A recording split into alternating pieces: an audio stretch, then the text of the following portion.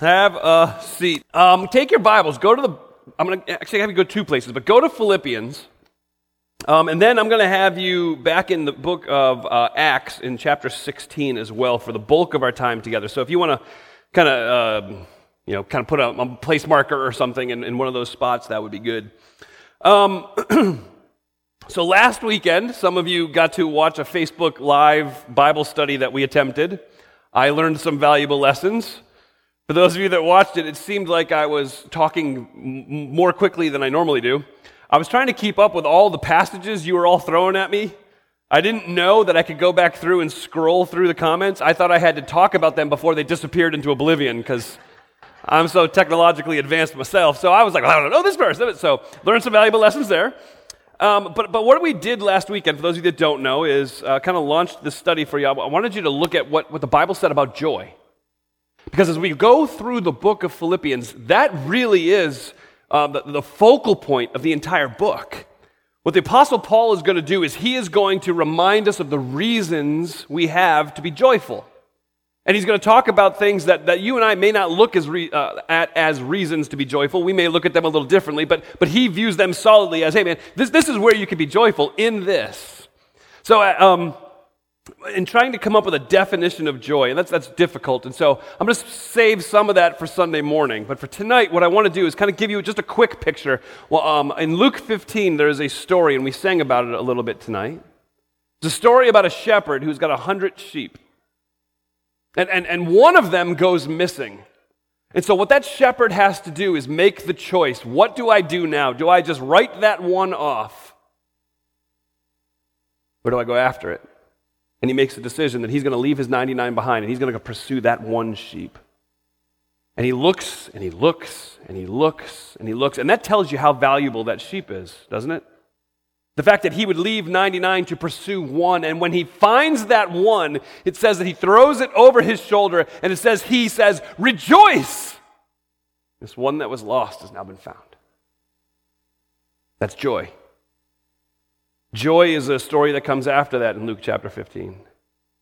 When a young man tells his daddy, I'm leaving home. I want my inheritance now. See ya. And he blows out of the family home, and he blows his entire inheritance on what the old King James called riotous living. He got to the place where he had absolutely nothing, and he had to make a decision on what to do. And so what he decided to do was demonstrate for us what real repentance looks like. I'm going to go home, and I'm going to see my dad, and I'm going to be willing to do anything that he asks of me. That's repentance. Repentance is no matter what daddy throws down as the gauntlet, I'm going to run through it because this is on me. But what he finds isn't a daddy who's going to make him run the gauntlet. What he finds is a daddy who's been looking out from the porch every day, longing for his son to come home. And when he sees that boy come over around the corner or across the horizon, I'm not sure how it works, but what you see is daddy runs. He runs to him and he throws his arms around his neck and he says, I rejoice because my son who was lost has been found. He's home again. Let's party. That's rejoicing. And so when Paul says in Philippians, we're going to talk about joy, that's the joy he's talking about. We're not talking about happiness. We're not talking about silly humor. We're talking about deep-seated joy. Before I read verses 1 and 2, I meant to say this at the beginning, but I'll say it now. So I want to publicly thank the people of Uniontown Bible Church, the staff, the volunteers who have pulled this off tonight. The band, it's not like they were sitting at home with nothing to do. The volunteers who are working in the children's area right now, up through preschool, it's not like they were bored either. So they're sacrificing their time to come and to take care of our munchkins and to sing and lead us in singing tonight. And so I am incredibly grateful for them. We have amazing people at Uniontown. So the other thing I'll say is we do have childcare up through preschool, but after that they're in here with us. So if things are a little squirmier than normal, that's okay. We'll live, right? And kids, just so you know, your parents squirm too, because I preach for a long time. Usually till night, like this. That's good. So, Philippians chapter 1, let me just read the first two verses. Paul, and Timothy, servants of Christ Jesus, to all the saints in Christ Jesus who are in Philippi, including the overseers and the deacons, grace to you and peace from God our Father and the Lord Jesus Christ. In order to understand the book of Philippians fully, in order to understand why Paul's so joyful as he speaks, as he writes, we've got to understand how the Philippian church came to be. So let's turn back in your Bibles to Acts chapter 16, because that's where we'll find it. Maybe some of you are here and you're like, okay, I walked into this place tonight because it's a church service on a Friday night. That is completely abnormal. I don't even know who Paul is. No worries, let me explain it to you. Paul was one of the greatest persecutors of the early church. His name, before he came to know Jesus, was Saul. And Saul was continuing to arrest and vote for the death penalty for men and women who were following after Jesus Christ. But it just so happened that Jesus had other plans for Saul. And so Saul got on his horse and was riding on the road on his way to Damascus. And this great light shined and blinded Paul and knocked him off his horse. And Jesus spoke to him and said, "Hey, Saul, it's me. Remember, you said I'm not who I said I was? Now what do you think?" Now, some of us in this room get into deep theological discussions. Okay? There's a lot said about such terms, and I'll talk about this one, election. So basically the idea is, so how does God determine who's saved? Does God determine who's saved? There's an election that happens. They are the elect. Now, I don't care where you fall on that line of thinking when it comes to election or non-election. I will tell you this. If you're on your horse and knocked off it by Jesus himself, you're elect. Paul obviously was elected. Paul then goes from being one of the greatest tormentors of the early church to being its earliest pastor. He becomes a man who church plants around the world. He is a man who is completely committed to Jesus Christ and to making much of Jesus Christ. He goes on missionary journeys. He's already done one missionary journey, one full loop, and he's returned back somewhat towards where he would have called home. And churches had been started on that journey, and the gospel's being preached on that journey, and he begins a second missionary journey. And he gets to the edge of Asia, and if he was to go south, he would end up in Asia. And he's kind of north of Asia, and he's looking down, he's like, I think that's where we're going to go. And Acts chapter 16 tells us that God and the Holy Spirit said, nope, you can't go to Asia. You can't go south. So what's a guy to do? Well, then you look north. North is Bithynia. So he says, maybe we're going to go to Bithynia. And it says the Spirit of Jesus said, nope, you're not going to Bithynia. So what does Paul do? Paul continues heading west, gets to a place called Troas, and it says that he's asleep. And he has this vision in his sleep of a man from a land called Macedonia. It's pretty much the gateway to Europe. And a man from Macedonia, in Paul's vision, in Paul's dream, a man from Macedonia says this, "Come to Macedonia and help us." Paul wakes up and he speaks to his traveling companions, who at this time are Silas and Luke, and they decide that let's go to Macedonia. So they get on the boat and they head over to Macedonia. The first city they come to in Macedonia is called Philippi. Philippi is the place where this church, the Philippian church, is found. They come to Philippi. Philippi was part of the Roman Empire, one of the most prominent empires in history. And they're actually called a leading city. Now, they weren't leading because they were the first city of Macedonia. They weren't leading because they were the capital of Macedonia. It just seemed like the people took such great pride in themselves that they referred to themselves as, we're a leading city of Macedonia. Kind of like y'all with your Maryland flag. There's no other state that rejoices in a flag like Maryland. It's the leading flag. And so somewhat similar to that, you've got the people of Philippi, like, we are a leading city. It was named after King Philip II. History buffs, anybody know who Philip II is? Maybe one or two of you. All right. You probably don't recognize him. Don't feel bad. His son is named Alexander the Great. Ever heard of that one? Wives, if your husband hasn't heard of that one, you can elbow him now. It's fine. It's cool. All right. So Alexander the Great is his son. Philippi became very popular. If any of you have read Shakespeare, you might have heard of the Battle of Philippi. The Battle of Philippi was actually a historical event that occurred in Shakespeare's play Julius Caesar.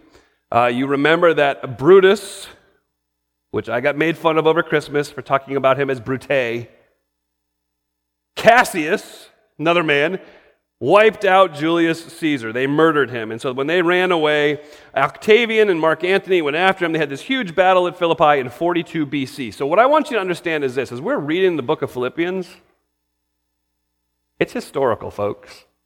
It's a real place.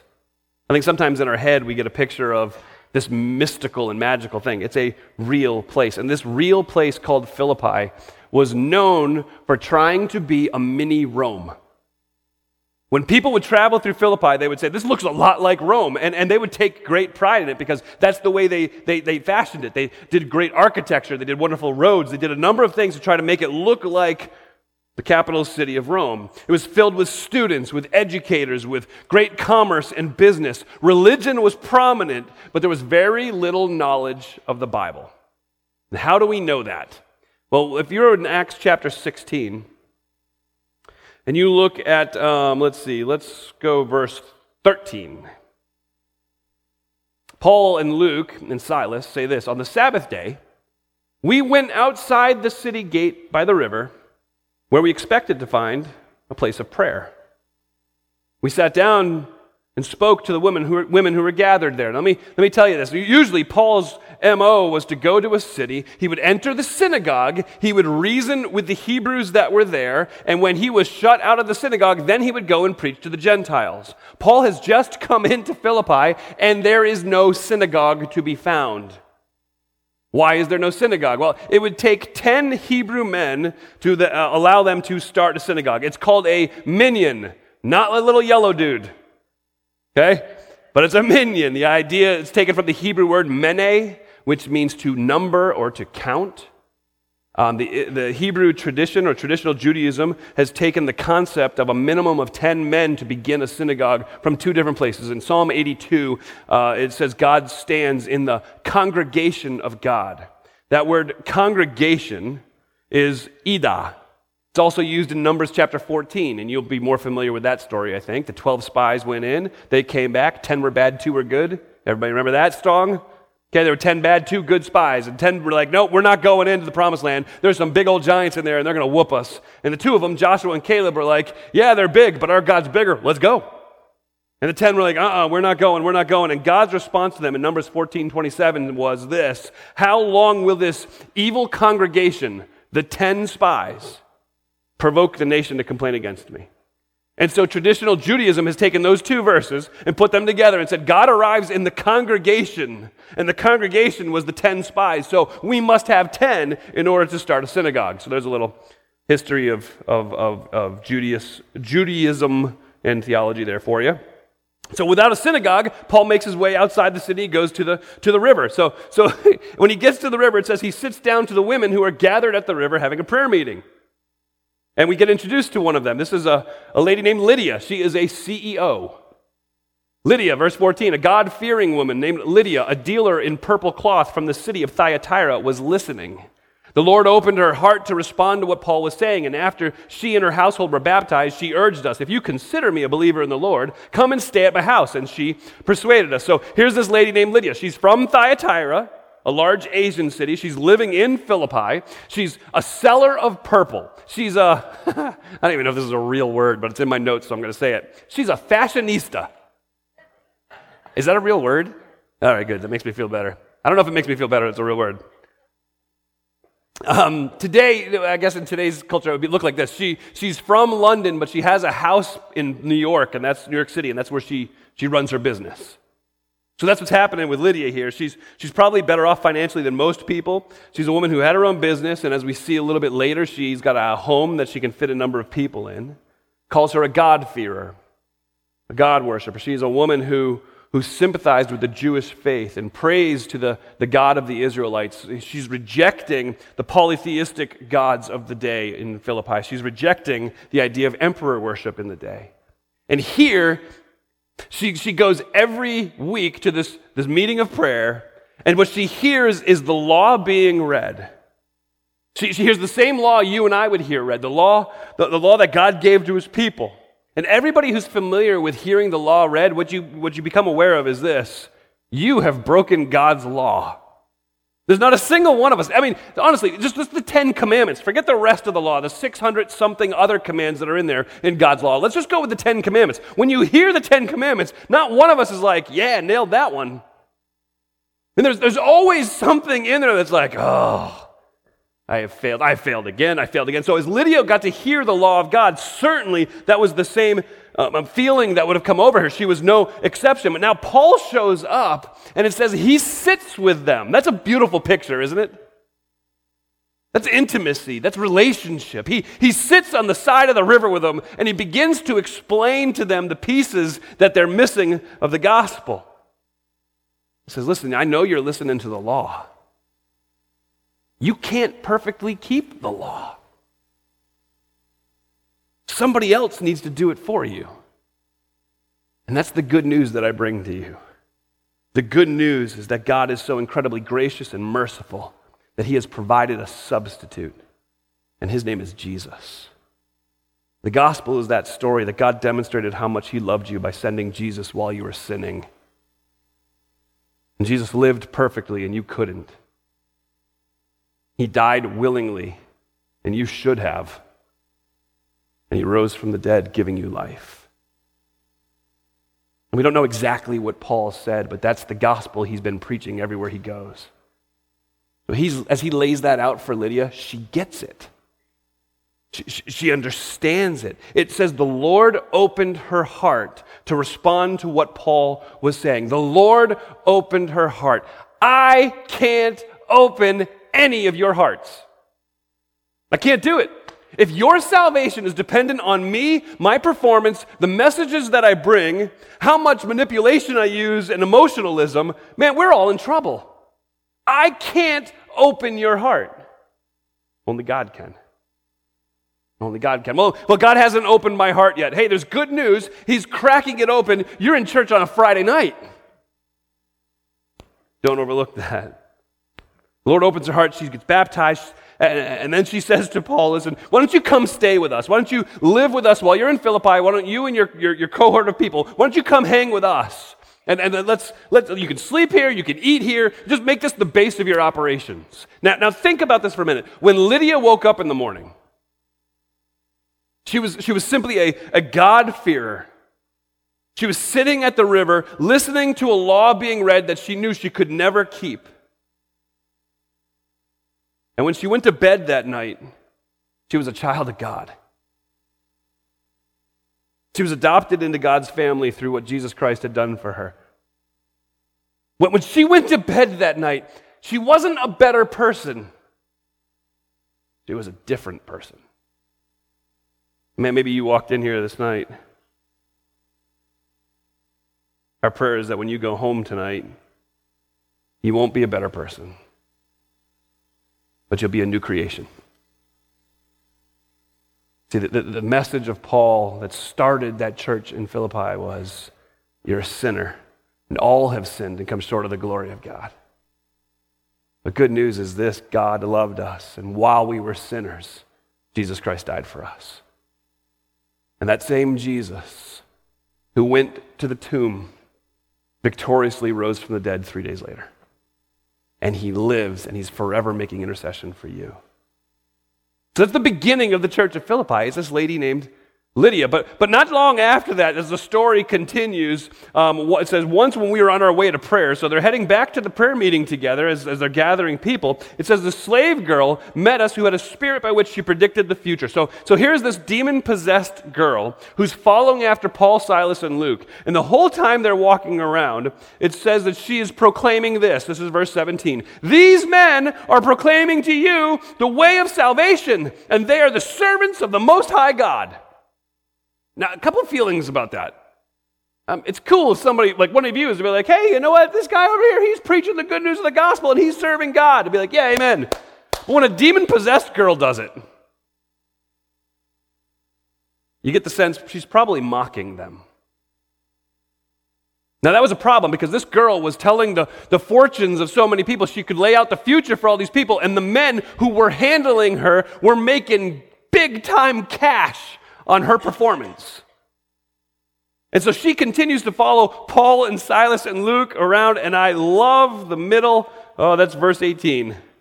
She did this for many days, and Paul was greatly annoyed. There's little kids in here. So I gotta be careful, but moms and dads, I think you understand the feeling. Mom, hey mom, hey mom, mom, kid, mom, hey mom, hey mom, go! And you might want to do what Paul did, turn around and cast the demon out of the kid. I'm not sure, but Paul's just like, go, get out. I mean, understand, it's really interesting. There's no gospel preaching here. There's no, hey, let's reason through this. There is simply, demon, get out of that girl. And the demon hears Paul and leaves. It's interesting that we see God deliver her, and she finds the very salvation that she had been mocking. But it creates a small problem. Because her owners, her handlers, the men who were making money when she was doing the fortune telling, now know that their cash cow is gone. And they are livid. They are ripping mad. And so they drag Paul and Silas into the marketplace. Look at verse 19. Her owners realized their hope of profit was gone. So they seized Paul and Silas. They dragged them into the marketplace to the authorities. Bringing them before the chief magistrates, they said, "These men are seriously disturbing our city. They are Jews and they're promoting customs that are not legal for us as Romans to adopt or practice." The crowd joined in the attack against them. The chief magistrates stripped off their clothes and ordered them to be beaten with rods. And after they had severely flogged them, they threw them in jail. And the flogging, it's not patty cake. They tore them up. And when they were done tearing them up, they sent them to jail. And it's interesting, verse 23, the middle there, they threw them in jail and they ordered the jailer to guard them carefully. Please note what it says there. The jailer, just keep an eye on them. Guard them carefully. That's what it says. Verse 24, look at his response. Receiving such an order, he put them in the inner prison and he secured their feet in the stocks. Now let me back up a little bit. Let me tell you about the jailer. This Philippian jailer, as I picture him, as I imagine him to be, and again, this is the Bible here, and this is Frank over here using his sanctified imagination, okay? As I picture the jailer, what I see is this hard-nosed oil rig kind of guy. He's big, he's brutal, he's mean, he's gruff. He's the kind of guy that puts in the long day's work. He wants to go home, he wants to grab a beer, and he wants everybody to leave him alone. That's this guy. And so when they say, keep an eye on him, he says, absolutely. And instead of just keeping an eye on him, he puts them in stocks. Now, unfortunately for us Americans, we think about colonial times. We think about the wood thing that's got the holes in it, and they put their hands in their neck and they clunk. That's what we think of when we hear stocks. That ain't stocks. These stocks were instruments of torture. They were bound up in such a way, and their bodies were so contorted that the cramping would set in, and it would be excruciating pain, and they would be left in the inner chamber of that prison, a place where there was no natural light, for hours on end, in excruciating pain. So think about this. Paul and Silas in prison for probably about 12 hours. They're sitting on the floor, very uncomfortable, locked up in these stocks, bound up in these stocks. The open wounds from the flogging that they had received earlier now were surrounded by dried blood that, when stretched, would cause them to grimace in pain. They're in utter darkness, and evidently, they can't sleep, because it says it's about midnight.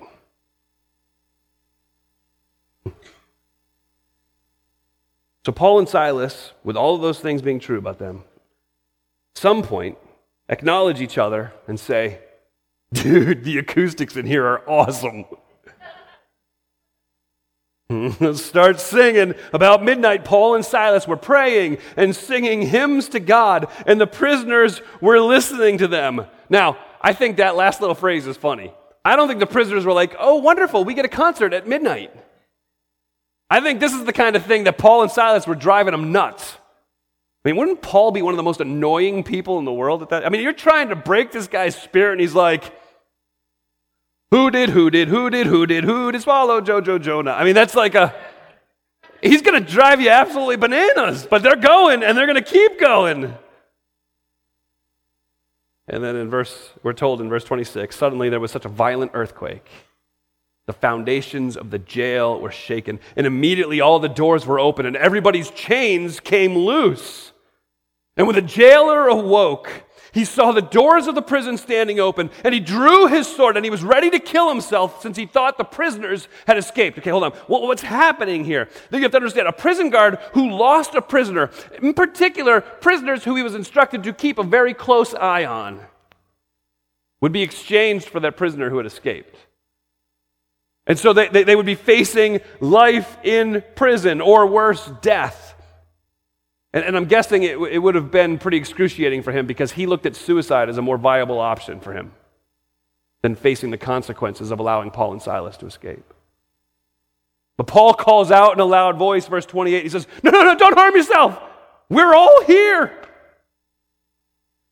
The jailer called for lights to be brought in, and he fell down trembling in front of them. As he brought them out of the prison, he said, Sirs, what must I do to be saved? What led that man to that level of brokenness? We don't know. I can tell you this. The Lord was busy opening his heart.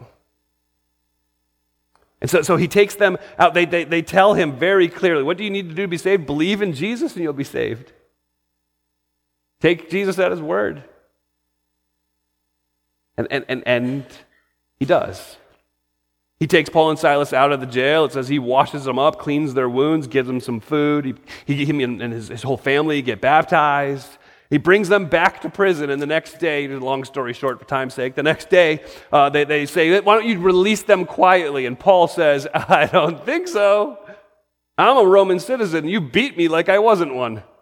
I want the bigwigs to come down and release me from prison. And so he creates a bit of a stink. As they're released, verse 40,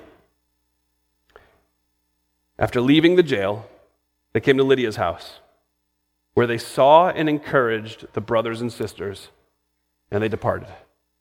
So now by this time, the church in Philippi, the Philippian church, has grown to the place where there's brothers and sisters there. And it started with a CEO named Lydia, demon-possessed girl, and a jailer. And Paul writes the book of Philippians to those people, to people who are very different than he is, right? And this book is being written 10 to 15 years later. And he writes to them with this deep sense of love in his heart. Look back at Philippians chapter 1, and I think you can hear in his voice how he feels about these people.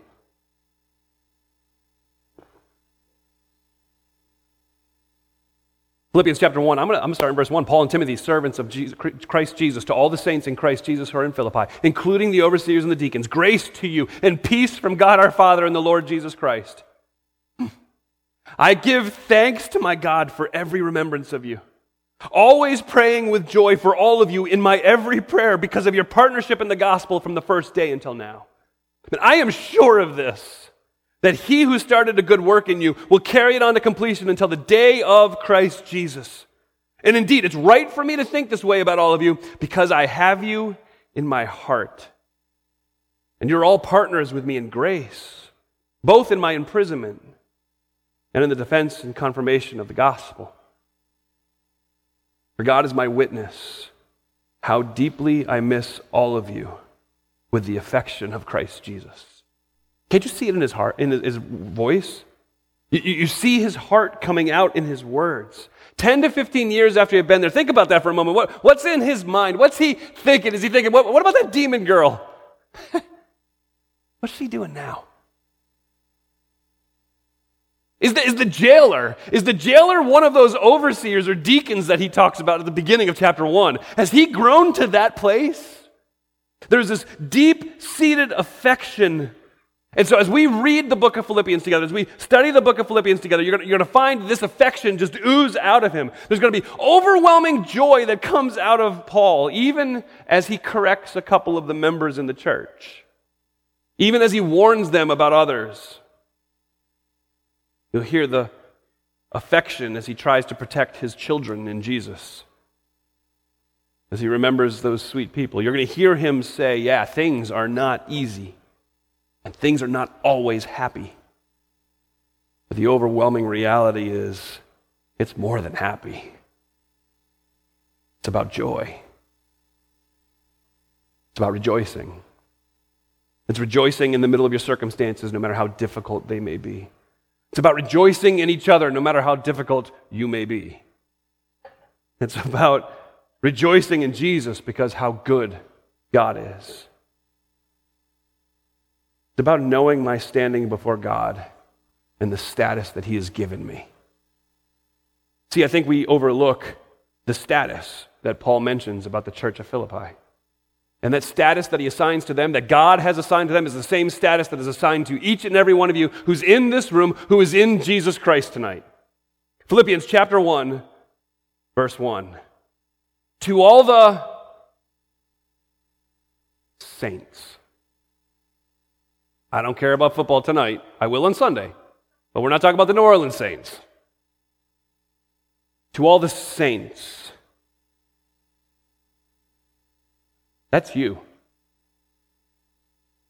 And I know for some of us who have a Catholic, we're like, oh, Catholic background's like, wait a minute, I'm not a saint. No, you're a saint. You're a holy one. And it's not because of anything you did. Because of what Jesus did. And I know, we don't feel very saintly. Depending on how your Friday went, you may not feel like you're a saint. But that's the beauty of the book of Philippians. Paul says, I know you're a saint. And I know the objections that come up. I know, but God's got you. God's doing this. God's going to complete this work in you. God's going to give you righteousness that you don't deserve and you don't have. See, as the book is filled with joy and rejoicing, the greatest sense of joy that Paul gets is knowing what God is going to do for the Philippians. And what God is going to do for the Philippians, He's going to do for you. And it begins with something as simple as this. He who started this good work in you is going to keep on carrying it on until you are complete on the day of Jesus Christ. See, you're a saint. You may not feel like it, but it ain't about feelings, because that's happy. It's about joy. And knowing that your standing is forever settled in heaven. Look forward to Sunday. Pray, God, thank you for your word. Thank you for what Christ has accomplished for me. God, I thank you for the stories in Scripture that we can relate to. I thank you that the Apostle Paul was so thrilled about a little church like the Philippian church, with all its warts and wrinkles and all its imperfect people, because that's us. So God, I pray that Uniontown Bible Church and the people who attend it, who call it home, would know what you think about them. Would know that you are never going to drop them. Would know that you are loved, that they are loved greater than any of us could ever imagine. And that you are always in control. So, Father, I pray you would change us. For it's in Jesus' good and wonderful name I pray. Amen.